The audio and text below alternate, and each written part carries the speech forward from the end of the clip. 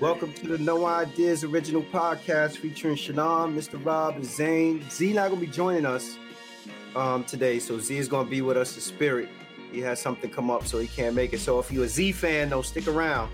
Stick around because we're gonna do it on behalf of him tonight. Yo, we got a very ambitious agenda. We got a lot on the docket to talk about. Apparently, it's been a busy week.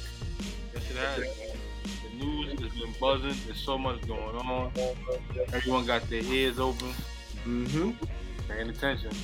Yo, so let's get right into it. LL Cool J and Jay-Z now in the Rock and Roll Hall of Fame. What are your thoughts on that, Rob? I think it's dope. I think it was well overdue for L. I think L should have been here a long time ago. Remember this? I remember this picture very vividly. Might have been about 84, 85. My pops was in a Lincoln Towns car. That was his car.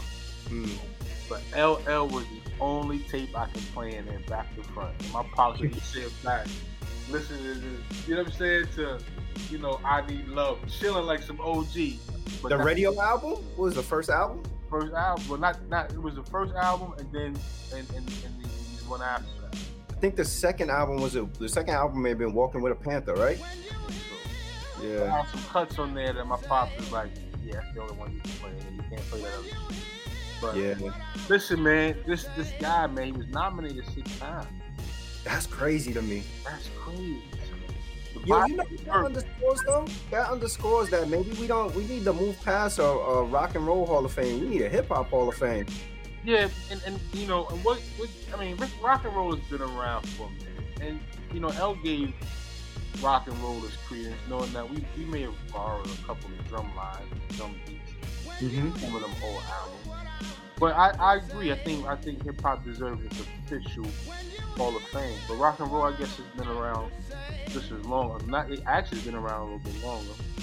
As to why they make credence to Rock and Roll Hall of Fame.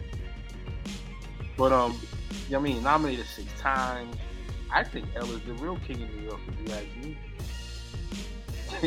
What do you call it when that person is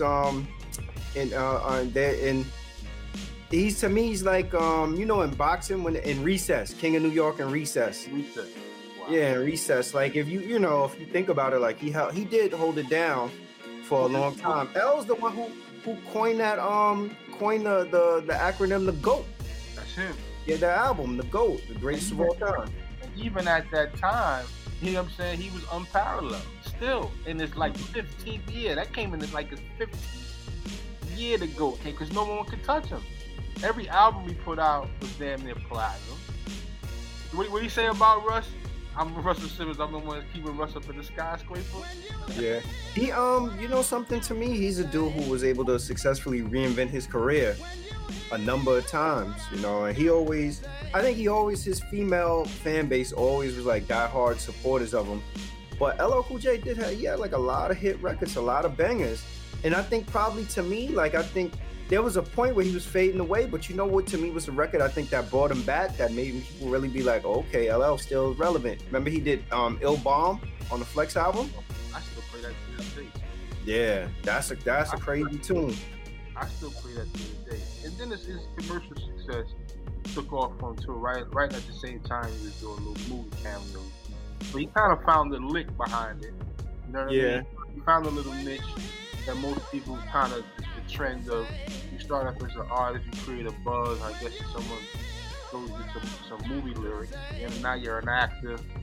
You kind of transcend both professions. So he's actually a good actor. He deserves it, man. Yeah, he's a good actor. It's to me, it's appalling that it would take 6 times being nominated to finally get in. But I think that to me, that kind of speaks volumes in terms of we need our own hip hop Hall of Fame. I get the significance of being inducted into the Rock and Roll Hall of Fame, but I also think that I don't know why we haven't gotten to the point where we have a hip hop Hall of Fame. It's almost like we're asking for acceptance from another genre. But hip hop is still relatively young. What would denote it being a Hall of Fame? I mean, it would have to go through a test of time. I mean, hip hop is still very young in its inception, man. So I understand what you're saying, but I think we got a little bit more time to go. Yeah.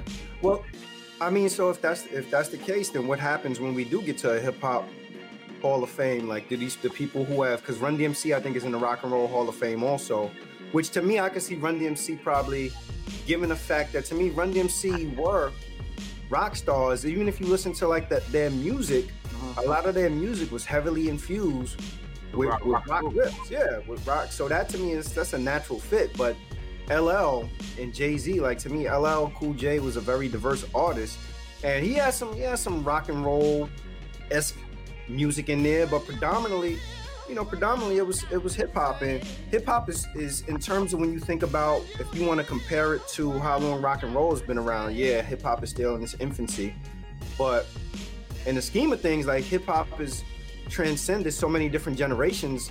And then when you start thinking about like the different elements or whatever, like a hip hop Hall of Fame, we're thinking from the perspective of probably only artists, but you start thinking about different elements, like the DJs that could be in there, the dancers that could be in there, the graffiti artists. Like, I think there's a big enough body of work. You know, there's a catalog in hip hop to make the argument for it. As far as Jay-Z being inducted into the Rock and Roll Hall of Fame, I think it was a good gesture. I don't really see like Jay-Z in the rock and roll lane. I understand the significance of receiving an accolade. And I think that Jay-Z's business acumen and all his other ventures is something that's always going to catapult Jay-Z to the forefront of whatever endeavor it is and give him special consideration. Whether people admit it or not, he's always going to get special consideration. Absolutely. Jay's, first time ballot, mind. But ever since Hard Knock Life, that was it. His trajectory just went through the roof. But he had humble beginnings, man. And thank God he had a person like Tata around to keep him focused and stay on his way. I think Jay deserves it, man.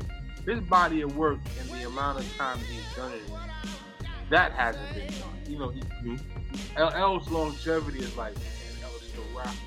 And we know L is long because it's like been 20 years. 1983 is a long time ago. You know what I mean? But you look at Jay in that 10-year span from, let's say, 97 to 2007. That's a whole body of work, and then all the clothing lines and the mergers and what else did man? He's done so much. Even little short films like The Street is Watching, the acknowledgement of President Obama when he was on his campaign, sending him out like he was a lieutenant. I need you to go here, and there. As he explained in his speech. I love it for Jay. Shout out to Brooklyn, man. This is a New York dream for a lot of us. To be honest, if you were a hip hop purist watching the art form emerge as it did, some of us might even root rhymes as we were kids. You know what I'm saying? It felt for a minute we were a hip hop artist. Yeah. I commend them. I respect their contribution to music. It's definitely an accolade that I couldn't see anybody. I mean, if they offered the Kodak Black, he'd jump at it. so the significance of it and how important it is. Yeah, it just makes me kind of step back though and say like, and I'm just trying to be a visionary and think years ahead and say like, maybe we need to start thinking about, creating that hip hop Hall of Fame. The same way now you see in the Bronx, they completing the museum. Like it's time like for us to make sure that we have accurate documenting of the legacy and the evolution that hip hop has been. And you always hear everybody talk about giving dudes their flowers and stuff like that. Like a lot of the pioneers, the people who didn't reap the monetary benefits, I'm sure they would probably be overwhelmed. They'd probably rejoice to actually receive an accolade like that if there was a hip hop Hall of Fame, and it may revive them and pump a little bit of life into their career, because you start thinking about dudes who at the infancy of hip hop didn't have an opportunity to make the kind of money that people are making now. So you create a hip hop Hall of Fame. You make it a point to acknowledge and honor them. Maybe it means that they get to go on a talk show circuit. Maybe it means that they get to do some shows and different things and make a couple of dollars out of it. Like I think it'd be a nice gesture. We've talked on this show before. It's funny you say that. It'd be dope that have Kurt or Flash on the market. Even though Flash has done some, he's done so. I think he might be touring. He does. He moves around and does his he was Chris Rock's DJ for a while too. That's right, on Chris Rock's show. Yeah. Yo, the hip hop has come a long way, man. But we do need to document it a lot more. Mm-hmm. All the aspects of it, from the graffiti to the DJ to the dancing, even to the fashion. I follow some people on Instagram who still into the '70s fashion back then. The croquets, the suede front jackets, the mock neck. Yes, you know what I mean? Yeah. The Lord Taylor jeans. They used to fly the British Walkers and that type of thing. All that was hip hop back then, man. You know what I mean? You kept looking right, looking fresh back then. But these two brothers, at one time, I heard they was going at it back in the days, man. It was alleged that there was a rift between them. I don't think anybody ever really confirmed it. But you know what? Out of all of that, and I don't think it's aired yet. I think it's supposed to air eventually. But I know that everybody's seen a soundbite of Jay-Z actually acknowledging Dame Dash, as he should. Dame Dash played a significant role in his in helping him get to where he is. As a result of it, Dame Dash has released a statement saying that he would be interested in, I guess, reconciling with Jay-Z. And a quote, you see the quote on the screen: "Dame Dash, we need to squash everything." Thoughts on that, Rob? You think they need to squash everything? Because Dame said, "Take them lawyers out, we be good. Let's talk like that." that legal team Jay got, they keep bailing niggas out of jail. They doing all sorts of shit. They don't want no piece of that. These guys have created so much work. So much between fashion, the people that they put on, that Hard Knock Life tour. They fought for that tour. That was their tour, although Def Jam tried to hijack it. But, man, it's time. There's some relationships that sever, and you be like, you know what? I'm glad that's over. Mm-hmm. And I think this one here, as the time went on, Jay's in probably a whole different mindset. So is Dame to a certain extent. You can see Dame is a little through this. Mm-hmm. A little. But to reconcile and maybe do something, some future projects would be dope. My personal. Yeah. Jay, another thing, Jay's body of work, the things he was doing from Reasonable Doubt, or just original flavor. Then to meet Dame during his trajectory or whatever, coming into contact with Clark Kent, and then doing what's the joint they did? Can I Get Open? Can I Get Open? Mm-hmm. And then there was the one that he did the single that him and Dame did. That had the champagne bottle on the front. What's the name of that? Can't Knock the Hustle? I Can't Get With That. In My Lifetime? In My Lifetime. Yeah, In My Lifetime. That was a dope song. That was the one that set it off, man. Mm-hmm. And then they say that the deal that they did with Def Jam was Dame's original deal. Like, Dame made that deal where they got 50% of their deal. Mm-hmm. The other 50% were separated between Def Jam and Polygon, which the parent company was Universal. So Universal split the other 50%. And I think that's where the term quarter water came from, when he was calling homeboy quarter water. Yeah. He's going to get 25%. He's like, yo, take that. But in that shrewd business-like manner, it hurt things. You know what I mean? That's not corporate attitude, so to speak. Yeah. You can get rude in corporate, but you can't get street rude in corporate. Yo, I honestly feel like it's interesting you would mention like the lawyer stuff, because I didn't even think of it from the element of the legal battle that they probably locked in. But I did look at it this way. I kind of feel like I don't know if Jay-Z in terms of when you start thinking about squash everything, I don't know if Jay-Z is probably holding on to any ill will outside of it. Yeah, like so. And when you start talking about squash everything, I don't know if from Jay-Z perspective if there's anything that needs to be squashed. And then the other thing, again, I'm thinking like from to me, both of them, like Dame may not have what we perceive to be the same level of success as Jay-Z as a businessman, but Dame is one hell of a successful businessman. And I look at this and I say to myself, I'm like, in what capacity do I want to, as a consumer of whatever their product is, want to see them back together? Now, a part of me, for nostalgic reasons, would like to see them work things out. But then when you start looking at like the business element of it, like Jay-Z don't need Dame Dash to make music. And I heard somebody say before, like, well, you know, it'd be good to have a Rockefeller reunion and stuff, but they don't need Dame Dash for a Rockefeller reunion. Like, what purpose at this point in time? What purpose would it serve to put them together if the reason why they had the initial riff was because of how they have two completely separate approaches to conducting business? So I would like to see them get back together as, you know, as camaraderie.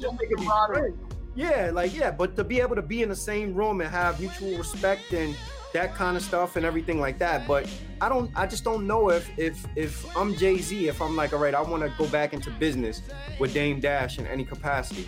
I don't think it makes sense. In this climate, it would do the algorithms justice. You know but does Jay-Z need that? Jay-Z doesn't need anything but what he's already been doing. Exactly. So why would he sign up for the aggravation of it? Like he's already experienced. There's a reason why they split up. And I'm not saying that I think Jay-Z needs to hold that over Dame's head for the rest of his life. It's like, yo, if you do business with somebody and they're your man and the business go awry, they still gonna be your man. You just gonna be like, yo, I'm not trying to do business with the person no more. And I guess that's what I'm trying to say, like to see them back together, like, yo, Dame is my man or whatever. But to see them conduct business together, I just don't get how it makes sense. Like Jay-Z is a dude who a lot of his most recent ventures have been partnering with people. Dame, to me, doesn't give me the impression that he wants to partner with people. Dame, to me, seems to be all about the deal where he has ownership. And I respect that. I just think it's just two completely different lanes. And I think he had to partner with a lot of people to do things. I mean, he funds his own money. But Dame's partnerships, like I think I told y'all the story before where Dame, Irv Gotti went to Dame and told Dame, you know, Tales, we could do something with Tales. Remember Irv Gotti had the Tales show where they were, I guess, like dramatizing the people's music and stuff like that. Yeah. And that Dame was adamant that, yo, okay, we gonna do it. This is the amount of money that I need, and then it's gonna go on the Dame Dash, my platform, and then it's gonna go on whatever BT, VH1, whatever it was. And Irv Gotti was trying to explain to him and saying to him, like, no, it doesn't work that way. Like, they own the show.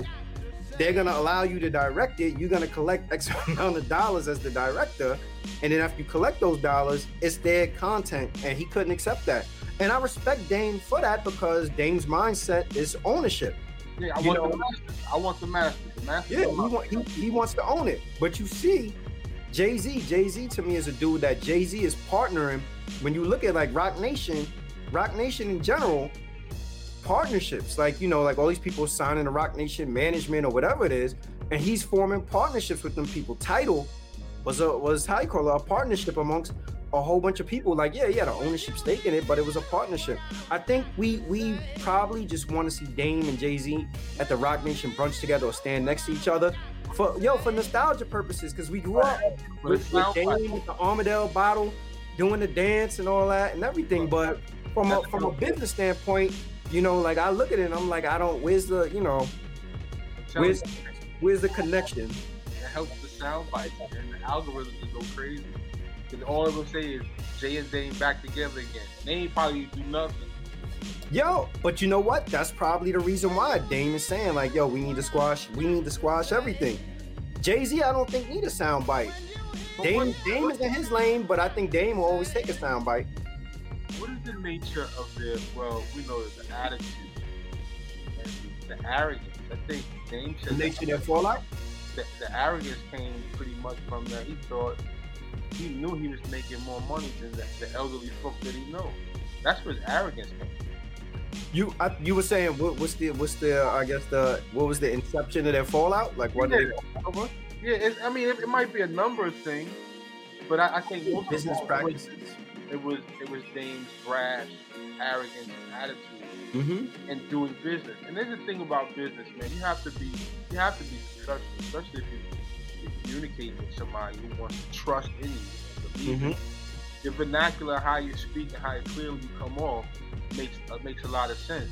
But if you're brash, nobody wants to deal with that. I mean, business is supposed to move easy. You know what I think was I could see Dame having feelings around that would have probably pissed me off also.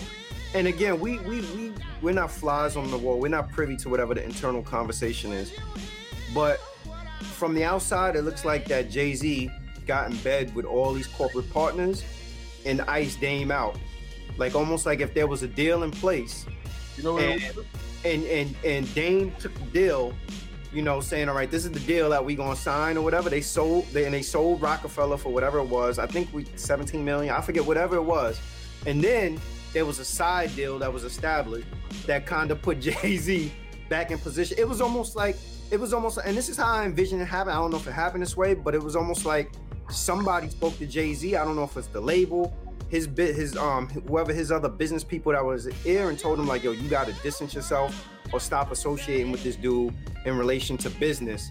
And I think that they conspired to figure out like, how do they create something where everybody gets some money and they move Dame out the way and they deal with Jay-Z directly. And I could see Dame being resentful around that. Exactly. That's probably what happened with them jackets on the Hard Night Life tour, when them jackets had everybody's name on it, but in the back of the jacket it had Def Jam and not Rockefeller.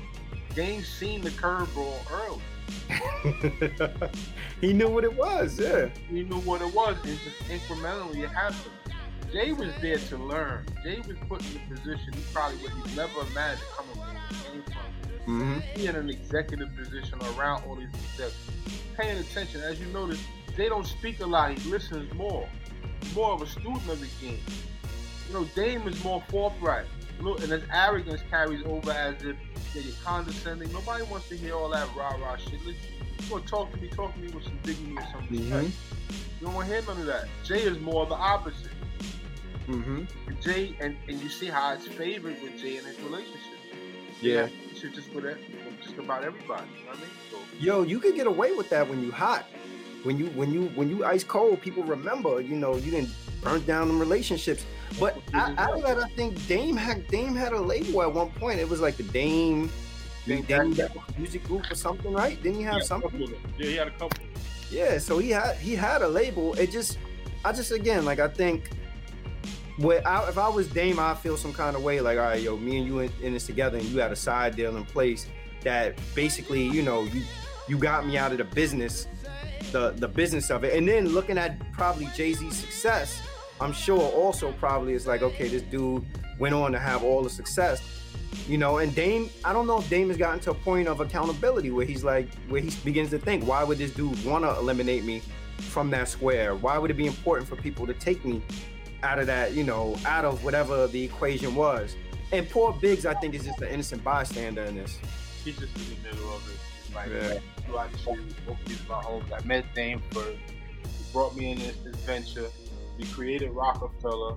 And Dame and Biggs is like, I'm not giving my portion without us. Yeah. Nope. Yeah, I wouldn't either. I wouldn't either.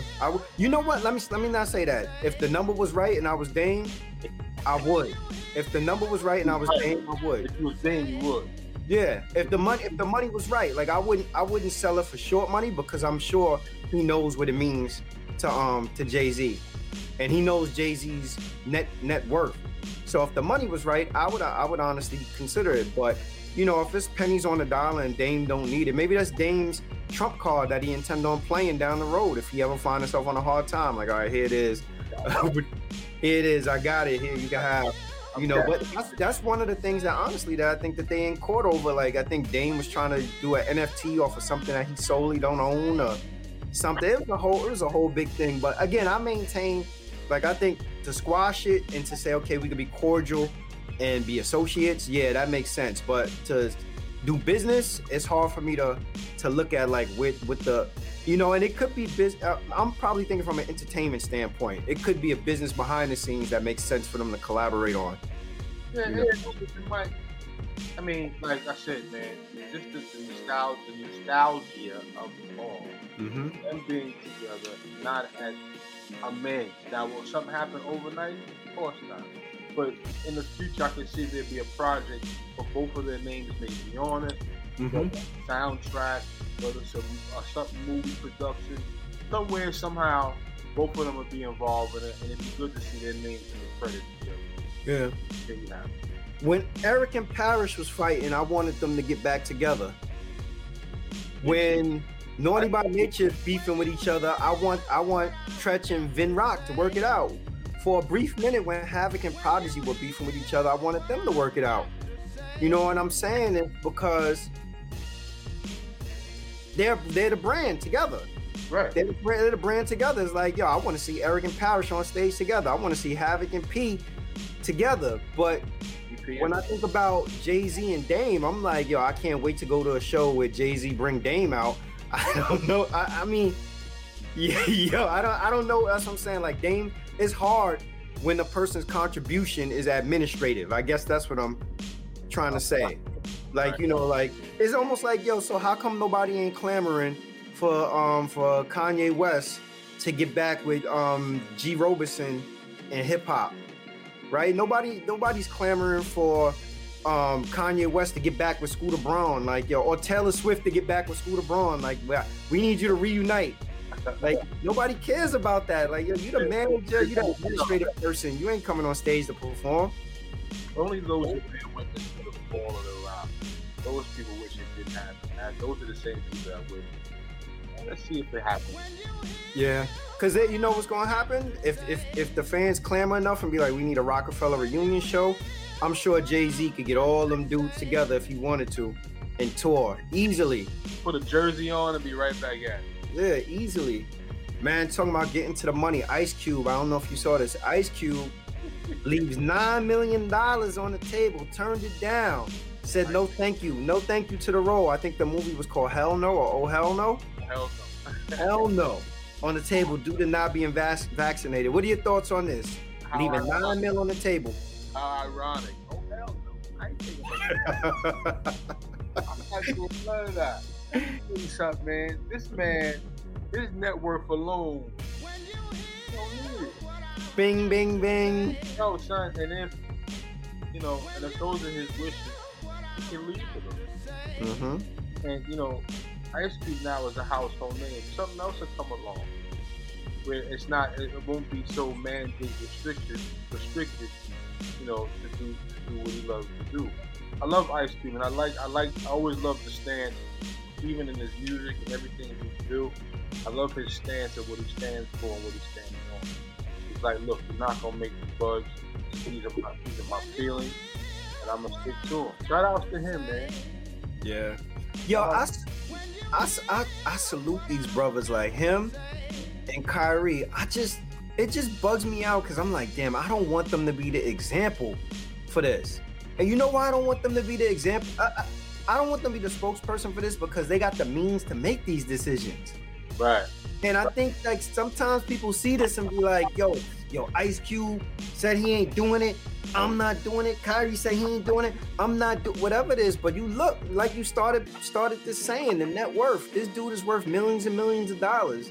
$9 million is nothing to sneeze at. But if you already got $100 million, you ain't.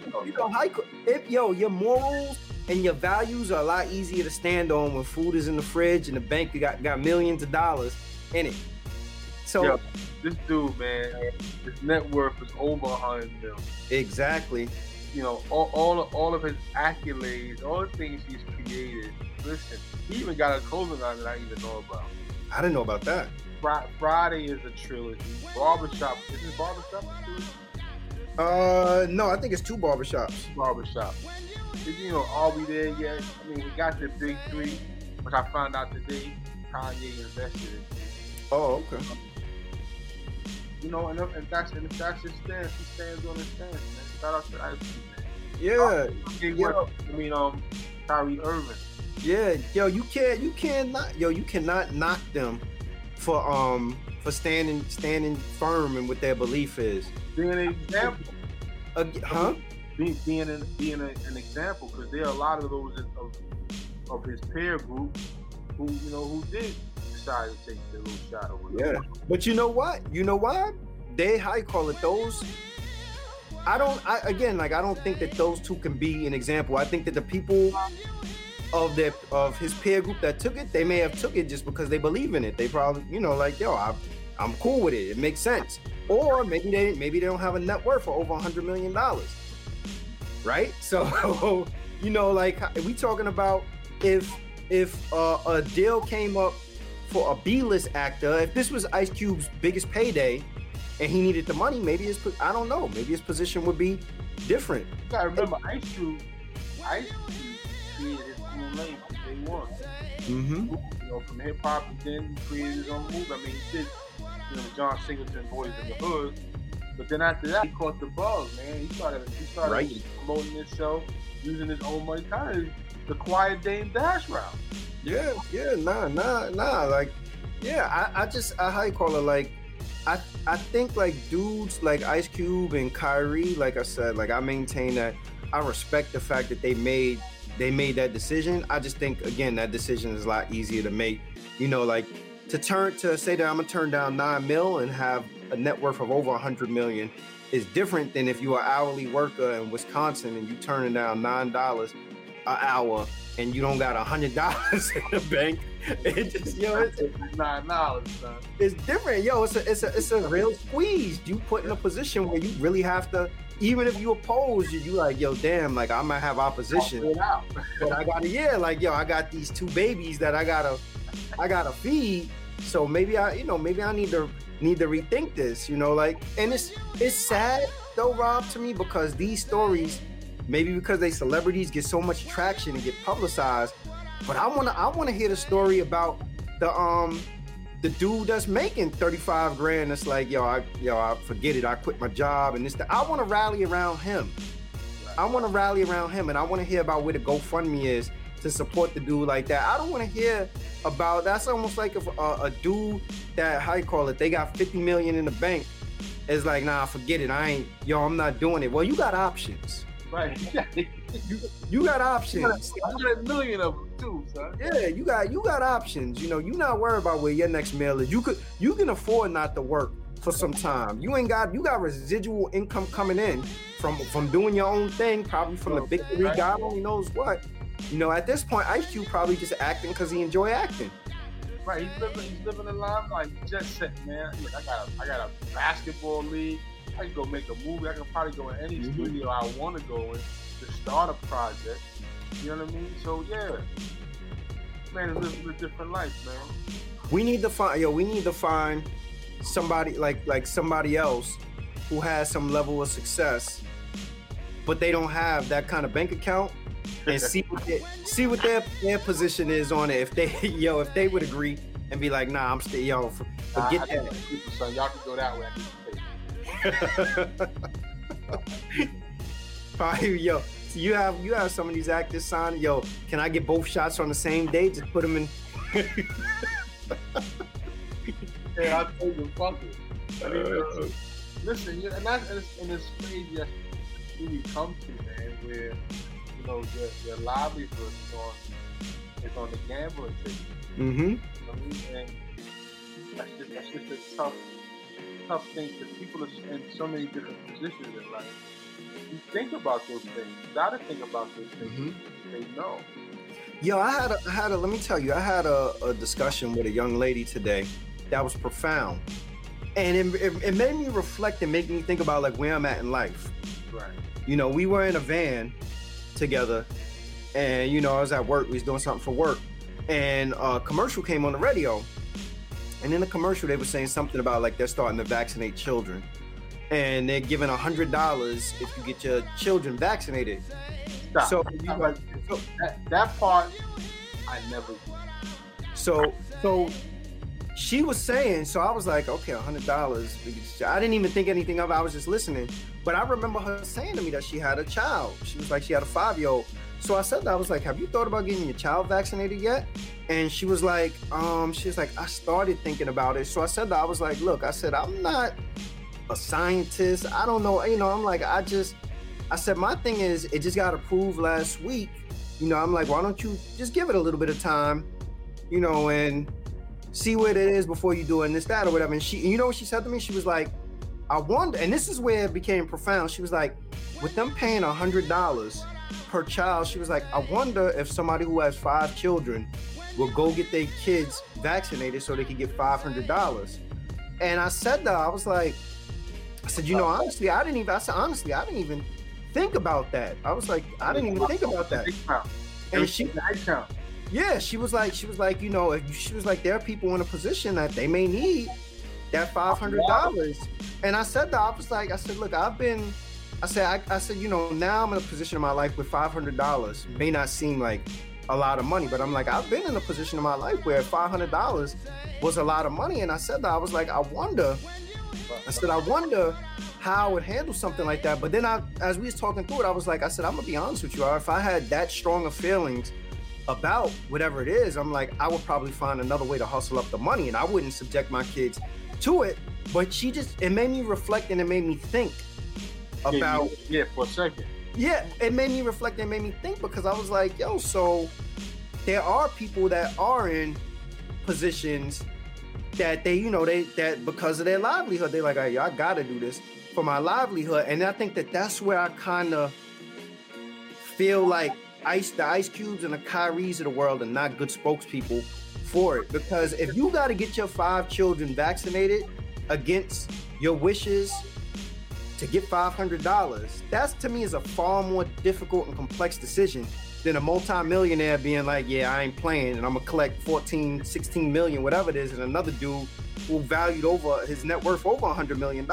That's a real moral dilemma that people got to think about. And I'm saying this, again, I'm putting it out there because I know YouTube watch this stuff. I'm not saying this to denounce the vaccination or people getting right. But any of that. I'm just saying, like, that's right. we need to figure out a way to those are the stories, I think, like having stories like that, those are the stories that I think need to be magnified, and there need to be further discussion around and highlighted about what that kind of give and take looks like versus a multimillionaire being like, nah, I'm not doing it kind of thing. Yeah, they put so much emphasis on, I'm glad you said it that way. They put a lot of emphasis on Kyrie not taking it. Mm-hmm. Then they made it seem like, oh, Ice Cube is blowing $9 million. It's like, $9 million? I got that in my ashtray. Thank you, man. $9 million just to go against my belief. That tells you alone how strongly you feel about that situation. But to use them as spokespersons, I don't look at them as, I'm glad I don't look at them as spokespersons. But I do merit them for their stance, because they're standing on what they believe. That part, I yeah. Man, Stacey Abrams organization donates $1.34 million to clear medical debt in 5 states. I had the pleasure of actually my daughter. She graduated from Clark. What was it? Last year she graduated, but this year they actually held the ceremony, and Stacey Abrams was the keynote speaker. Stacey Abrams, to me, over the last couple of years, she's done so much. Her contribution to, I would say, with no Stacey Abrams, Donald Trump gets a second term in office. Like, Stacey Abrams to me has been like the forefront of everything in terms of voter registration, voter turnout. Like, I just think her eye is where it needs to be on everything to helping people advance right now. And for her to clear this medical debt in 5 states, like, yo, how many people are finished on the strength of medical procedures, bro, agencies, and Jesus Christ. Let me tell you, I get an opportunity because of what I'm going through, or have gone through, to get a bird's eye view at the cost. Yeah. You see numbers that look like Social Security numbers. I remember, I lie to you not, I remember my first kidney transplant, and going through the financial part. I had U.S. healthcare. Thank God for that. that there allows to, for some of the costs to be absorbed. But many people don't have benefits. Mm-hmm. Many people don't even know what benefits are. Their jobs don't offer them. And a lot of people don't even go to the doctor because they don't have it. They don't want to deal with the cost. Yeah. You know what I mean? And it becomes tougher. You know what I mean? But this young lady here, what she's done to absorb the costs and to pay for this debt. I mean, in Georgia, 68,000 people are living with medical debt. Then the numbers go on: Georgia, Arizona, Alabama, Louisiana, all them deep South areas where medical coverage is at an all-time low versus the North. A lot of people can't afford it. And a lot more industries are up there too where they can afford, they can afford to give their employees benefits. You know what I mean? And healthcare or provide them with healthcare. So, kudos, shout out to her, man, because trust me, man, fear alone is a cost. Most people are not inclined to even want to go to the doctor but when they go, they see the bill. And you gave me 2 Tylenols. Why is it $1,500? Yo, isn't a ride in an ambulance like $500? Yo, $300 before you even step foot on a mat. They ain't gonna put you in there. The gurney, $200. They ain't put no IV in your arm yet. Let me tell you something. Like I said, I'm privy to see the cost. Pharmaceutical care, hospital stay, but just a visit on a regular. Thank God for benefits. You go pay a $10, $20, maybe $50 copay, and it's a wrap. But you get to see the charge. I share this with the public, man. One dialysis visit. I was going to dialysis 4.5 years. Tuesday, Thursday, and Saturday. But every Tuesday, that was almost $8,000. Yeah. And I ain't sitting in the chair yet. I ain't get no needle in the arm. None of that. None of the blood pressure stuff, checking your vitals. That shit costs you. And all the meds and all that. Look, could you imagine how many people are behind the 8 ball because of student loan debt, medical debt? Yeah, it just... So this is... Whoever she's working with, she's a visionary. I think she's a visionary, and I think whoever she's working with is a visionary also. And I think that they're looking closely at things that are really, really hindering the advancement of people.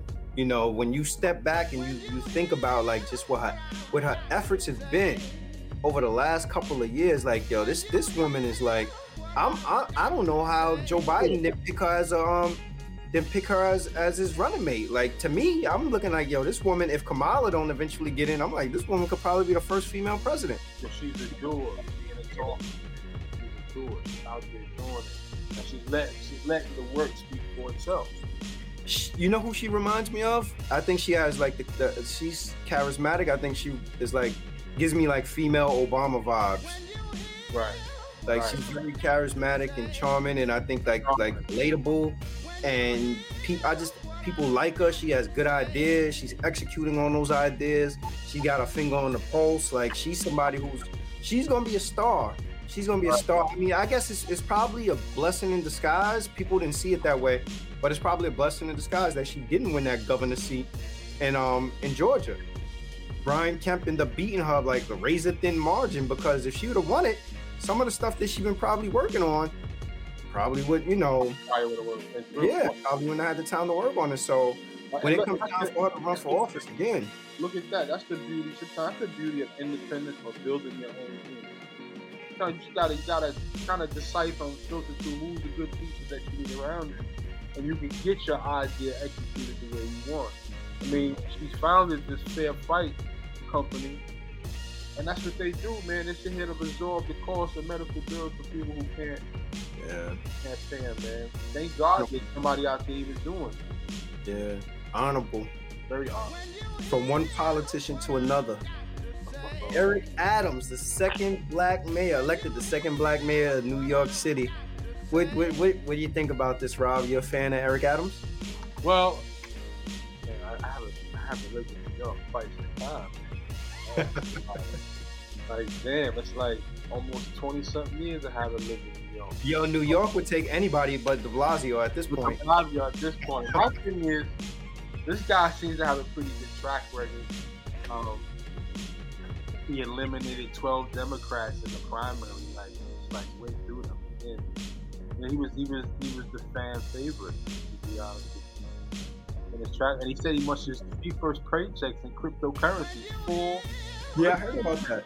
So he's already starting to catch the mindset of the people in this generation with cryptocurrency. I think he's ex-police too. He's ex-police. Yeah, that is the truth. But he's gonna have to deal with the mandate thing. You think? I'm wondering if because I wonder. I don't know if the police union endorsed him, but I wonder if he would, with him being ex-police. I wonder if the expectation is that he would repeal it. We'll see. He's gonna have to deal with a lot of municipal employees that do not want to be vaccinated.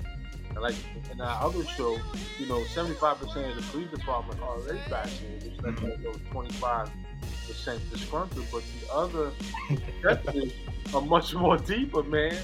He's gonna have to get on sanitation. He's gonna have to get on the fire department and all them other guys. If that's his stance, I don't know what his stance is on that. But the biggest thing now is that he's bringing cryptocurrency to the world's market, which is New York City. But I found out this though, New York was they wanted to ban. Now this is the thing about crypto or Bitcoin. There's a thing called mining that goes into that. That's how they get it. And creating the crypto, but it's becoming a health hazard. Both mining and crypto Bitcoin consume enough energy to be considered a measurable impact on the environment. Use so much electricity to, you know what I'm saying? So I guess the what's the word I'm looking for? The challenge is, are they using so much electricity that city can go blackout? I don't know the idea of that by them using the term, other than I know what electricity is. So yeah, are you looking at the city to cause a blackout or something? I don't know. But he's pushing the idea of cryptocurrency, and that's where the world is going now with cryptocurrency. He's taking a shot at this. I don't believe that. Yeah, I think it's just something else to distract people, man. How's New York gonna be the epicenter of something like that when I'm sure like a place like San Francisco or Miami? Yeah, but you know what? I'll say this. Like, I think he has a tall order ahead of him. Like, some of the projects I think that he has to work on, like he got to figure out this Rikers stuff, and he got to figure out because there's been talks of closing Rikers for a long time. You got to figure out what they're gonna do with Rikers, if they're gonna close it. If not, they got to improve the conditions sooner than later. I think he has to figure out what how to keep the, like you were saying, city workers happy, and that means the DOE. There are a lot of to me, teachers are undervalued, underpaid. The police department, I think he has to figure out. The sanitation, I think there's a lot. This is a tough job. One thing that to me, like, I'm grateful for and not living in New York is I feel like New York Police Department, I feel like that they hold, that union is so powerful that they almost hold whoever the mayor is almost hostage, and constantly threaten about crime increasing whenever they don't get their way. And I'm not a fan. I don't like that because one of his focuses was the crime in the city and the police tactics, or the tactics that the police use. So my thing is this: if you want a quote unquote you're not on a strike but a work stoppage or work slowdown, right? When you were at full force and the pandemic ended, crime in New York City was through the roof. Every time you turn around, somebody was getting murdered. Right. So now there's a work slowdown as a result of, or in shortage of employees as a result of the mandate. And they saying, well, crime is going to increase. Well, what the hell? When you were fully staffed, Yo, crime was through the roof too. So I'm like, it's like, and I don't think that it's cool to play hostage or use the people as leverage under circumstances like that. So it's like, oh, so you gonna mandate us to do this? So we gonna turn a blind eye to crime, you know, as a result of it. It just, to me, and they don't directly say it, but it's said in so many words, kind of thing, you know. So I think it's a tall order for him. I'd be interested in seeing what he does. He got his work cut out for him, man, and I wish him the best. Because, you know, we New York City is New York is the capital of the world. People are always watching. They're watching what we're doing. They're watching how we're doing it, and then they incorporate and invent their way of doing things after watching New York. New York has always been the front center city of the world. Yo, I'm gonna tell you, Rob, if I was him, when I came into office, I wouldn't repeal or change that mandate. You know why? Because if you got 75% of the people who already agreed to do it, if you repeal it, then them other 75%. I see where you going, son. Yo, I'll be like, you kidding me? Really? This is what you? Yo, I would not. I'd be like, I would be like, yo, we got to work from here, going forward. So an advisory committee start looking at in advance. All right, like, yo, what is it that we could do?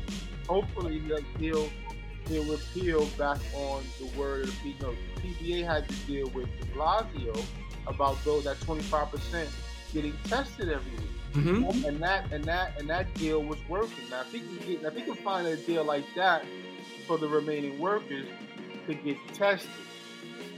Now, if you get tested, right? Now, if you get tested and to find out you're COVID positive, you gotta get the shot.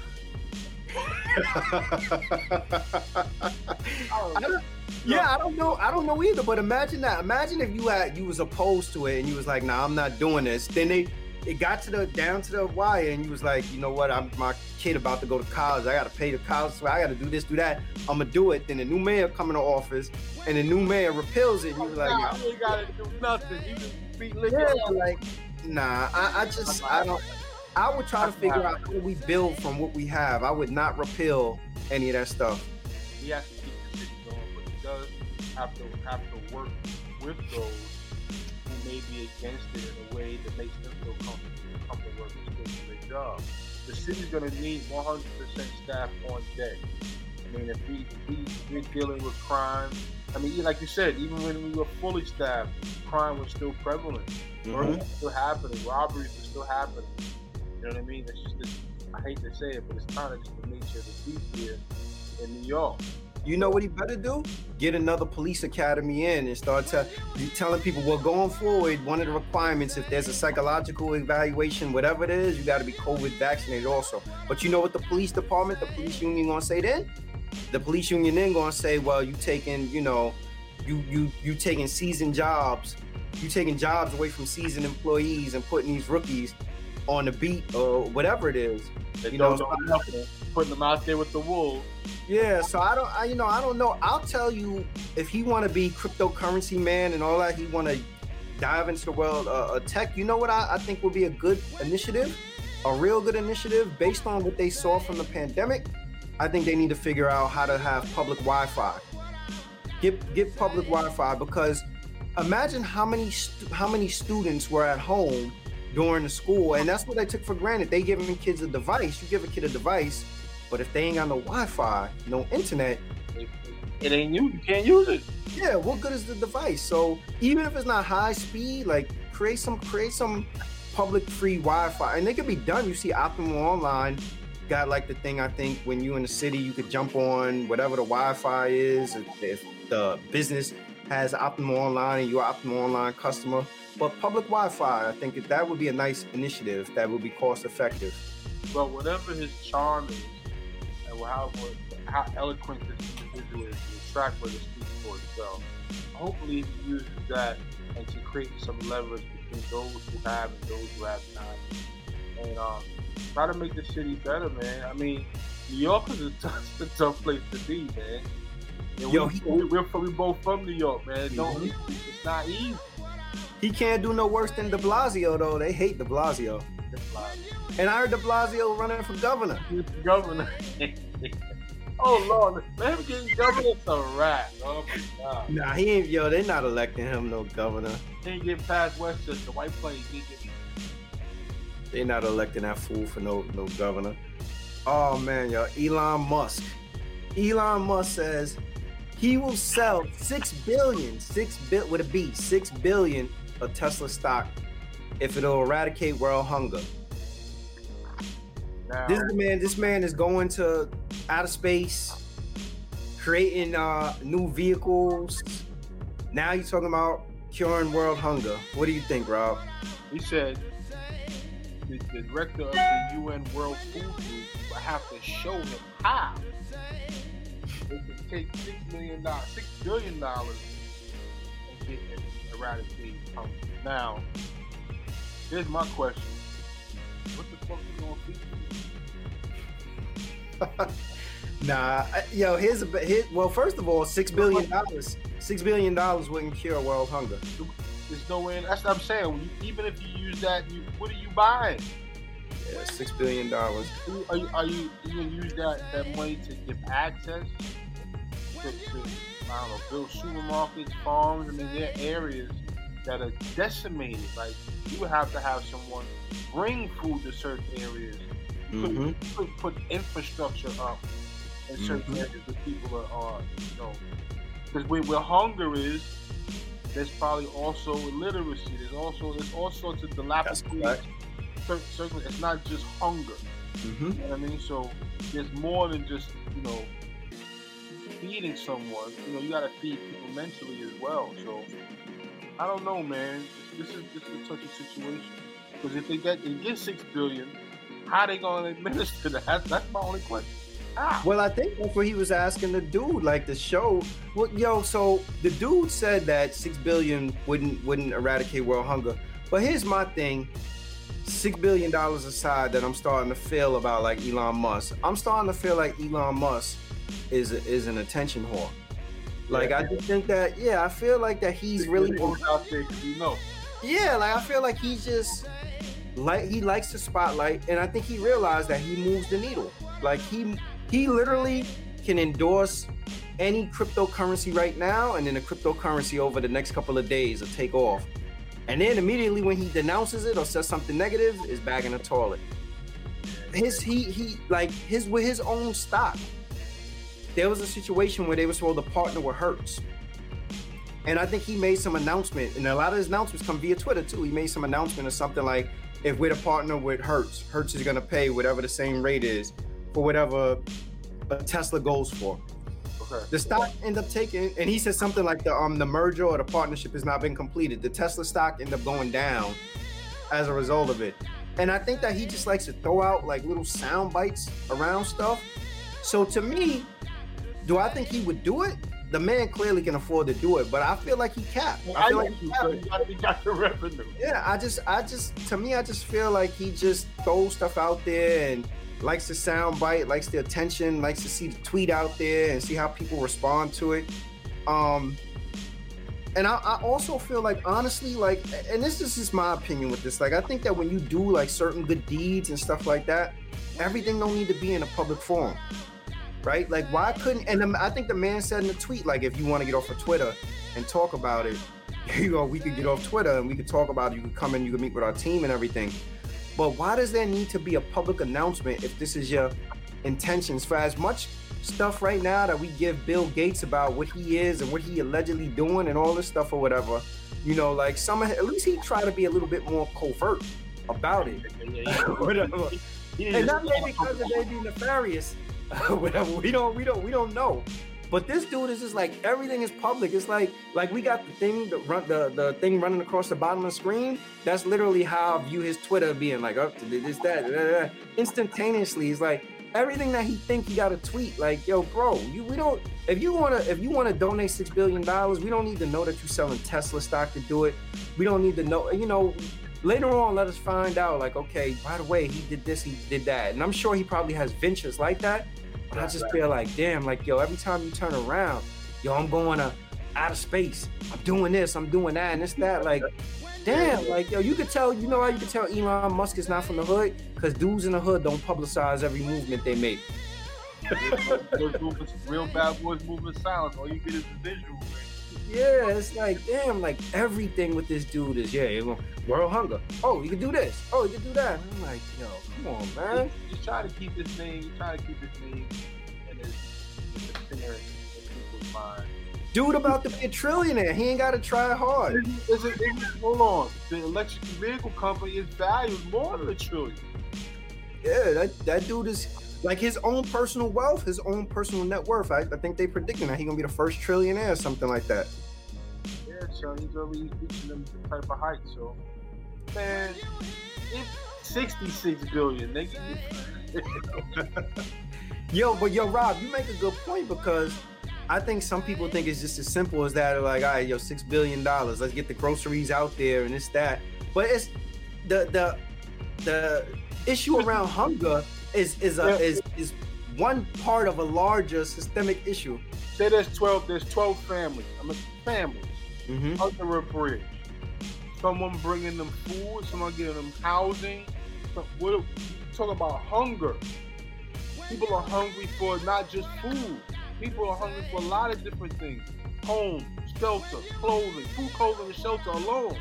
Mm-hmm. Basic needs. Life. That's what you need, food, clothing, and shelter. Yeah. Then, knowledge, wisdom, and understanding. I mean, you need communication with people. How you gonna just feed them and walk away? I think that's the plan. And come back tomorrow and feed them and walk away.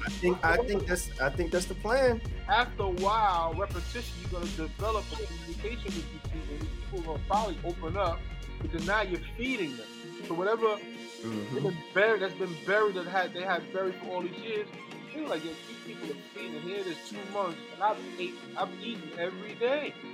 Mm-hmm. People open up, and you're gonna find out more stuff. But it's not just the hunger. I just like to see what that plan will look like, even though this might be just a soundbite story. But listen, man, if you can do it, but don't play with it. You hit the nail on the head when you said though, like there has to be infrastructure in place to facilitate something like that. Because it's not just about like, you know what, Meals on Wheels. All right, find everybody that's hungry and we're gonna give everybody something to eat. It's bigger than that. I've seen a couple of chefs in some restaurants feed local homeless people, where they get the Tupperware out and they're just portioning everything out, and they get these trays and they put them in the back of the van, and there's just certain locations where they just come out and they're handing people food, an orange and a water. So whether it's sandwiches, whether it's salad, but that takes an effort. You know what I'm saying? You're talking about 6 billion. You got to have a coalition. You got to be a team of people either cooking or preparing food or picking apples. You know what I mean? You got to have whatever the case is, man. Like, you just putting the money out there, but what's in place? You know what? It's also important to think in terms of like just how ambitious this is. We're not talking about the United States. He said the world. World hunger. World hunger. Yeah. Not the United States. World hunger. Yeah, not you know what I'm saying, Louisiana, not America. Yeah. I mean, and that in itself, because the climate is different. You know, we're people, like I said, the terrestrial areas in which people live who are hungry are different. How do you get food to a really third world, maybe Dominican Republic area where you wouldn't even go in there with an army? Mm-hmm. You know what I'm saying? And these people are living off of it's crazy. I don't know about it. That's why I said it's a cap soundbite. Yo, let me just throw this out there. It look good. It sound good in the tweet. And this director dude tried to reach out to Amazon as well, not just Elon Musk. Mm-hmm. Jeff Bezos as well. And Jeff Bezos probably told him, yo, we could kick it offline. Right. We could kick it offline and I'll let you know what I can do. But you know what? A dude like Jeff Bezos, not only the financial portion, the financial contribution could be of value, but just the Amazon services could be of value to help facilitate some of the stuff. Bezos is about to get rid of supermarkets altogether. Yeah, that's what I'm saying. Like, from Amazon services could be of value. So it's just a matter, I guess, like the resources. And I think like things like this, don't necessarily need to be brokered via social media. I think that after it's all said and done, if you want it publicized, and I think you put together like a nice press release with those details so people can understand what it's going to be. Because gone is the day and the age where people are like, oh, 6 billion? World hunger cured? Do it. Now people are going to be like, yo, what's the details? Like, where's the $6 billion going to? Like, how do you do this and do that? And the irony is Elon Musk said that he would want to see the accounting of how the money would be spent. Yeah. You know, I want to see the accounting of how the money would be spent. But actually, before they even come up with a number, the people need to tell him probably like, this is what we actually need to do it. And this is what it entails. So we need, like you said, Rob, we need an infrastructure put in place. We gonna need people to have the ability to cook, people who have the ability to farm, people who have the ability to transport. Right. You know, there's so much more that goes into it than just simplifying and be like, yo, here's the check, feed everybody across the world.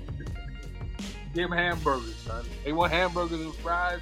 And give them hamburgers and fries and juice. Nah, how you get into them? Is it gonna be warm? I mean, you gotta have a infrastructure or something built in your car to keep shit warm. Is it Pizza Hut? You got the Pizza Hut bag? Yeah. How you get food to people, man? Yeah. That was soundbite. That was all soundbite. Good gesture, just not well thought through. And like I said, I just feel like everything he says, he says it to try to move the needle and move the market. So that's a fact. Yeah. Seeing that pattern too. Well, yo, I want to share with the audience real quick. Rob got new neighbors. Let me tell you something. I've lived in Maryland and now I live further up north. And what I did expect one day I would see, I got to see him a little sooner. So we had 4 bears walk across my property. Mama bear and 3 little yogis walk across our property looking for food because the weather's been dropping up here in the mountains. So I know this is time where they start to gather and hunt. And we're part of this ring group where anytime, our ring cameras pick up, wildlife, there's a kind of group that sends out, the pictures or the videos. And right after Janelle posted hers, another video came with 2 bobcats. These niggas like lions, son. These niggas is big. So listen, man. I know we all living where we living, but there's still wildlife out here. This is their planet too. We can share it with them. So I'm glad I wasn't home. I was out getting my tires changed and all that. But Janelle locked all the doors. Yo, we need to see if we can get that $6 billion to contribute to feeding them. Have a little section somewhere. This is the bear section.